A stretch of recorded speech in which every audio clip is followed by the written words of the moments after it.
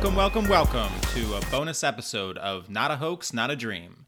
I'm your host, Ben Rathbone, recording from a papier-mâché replica of Earth, placed on the opposite side of the sun, so that, you never see it.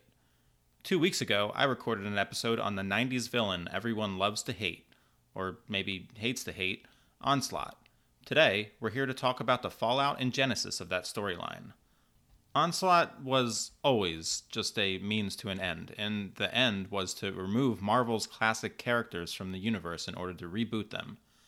For the full story, let's go back to 1991. In June of that year, Marvel publishes X-Force #1, drawn by Rob Liefeld. Retailers ordered 5 million copies, in large part due to a scheme whereby different bagged editions contained various trading cards. These were record-breaking numbers. But 2 months later, Marvel publishes X-Men #1, drawn by Jim Lee. This time, Marvel's plan was to offer several different variant covers, which could be lined up together to form one picture. Retailers ordered 8 million copies. By most accounts, these 2 issues remain the top 2 best-selling comic books of all time. Liefeld and Lee remain on the titles until leaving with Spider-Man artist Todd McFarlane to form Image Comics in 1992. The new publisher focused on creators developing and owning their own properties. Now let's punch forward to 1996, when Marvel is disappointed in the sales of several of their classic characters, including Captain America, the Fantastic Four, Iron Man, and the Avengers. Who do they turn to but the artists on their top-selling books of all time, Jim Lee and Rob Liefeld? People don't look at Heroes Reborn kindly. The image of Rob Liefeld's giant-chested Captain America has been lampooned across the internet. That was a promotional illustration, by the way, not a cover. I misspoke on an earlier episode. But while it's easy to look back at Heroes Reborn now and see it as a failure, at the time it was a sensational force to be reckoned with. For a title like Avengers, which was selling less than 100,000 copies a month before the reboot, Heroes Reborn gave it a new life in a commercial sense. The problem was, it just wasn't enough. Marvel was making moves, buying their own toy line and direct distributor in an attempt to expand. This meant they had bills to pay, and they were hoping Heroes Reborn would be their meal ticket, that Jim Lee and Rob Liefeld would earn them millions of pre-orders like they had in the past. This was unreasonable, considering that X-Force and X-Men sold so well as a result of gimmicks, meant to take advantage of a speculative collector's market that had collapsed by this point in time.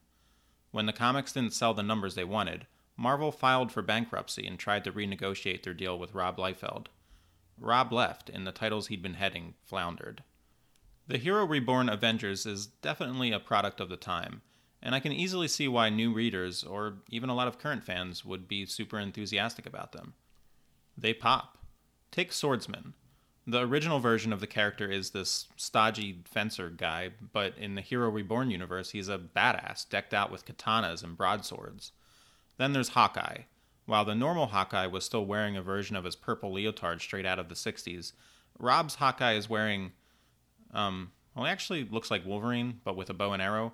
But more importantly, his mask is completely covering his face, so you don't really know who the person underneath the costume is. Now, I know what you're asking. Are the swords guy and the bow guy rivals who argue over who's better at fighting? Duh. Is this dumb? Yes. Is this cool? Sure. I mean, I get it. As far as Thor in Heroes Reborn, they find him in a block of ice. Which sounds like Captain America's thing, but in Heroes Reborn, Captain America had his memory wiped after protesting against the use of the atom bomb in World War II. So, things are different here. To be completely fair, Rob Liefeld's Captain America reboot does sound pretty interesting. I've never read it, but from what I can tell, Rob put most of his energy into this project, as opposed to Avengers, which was more of a Frankenstein's monster in terms of its different creators.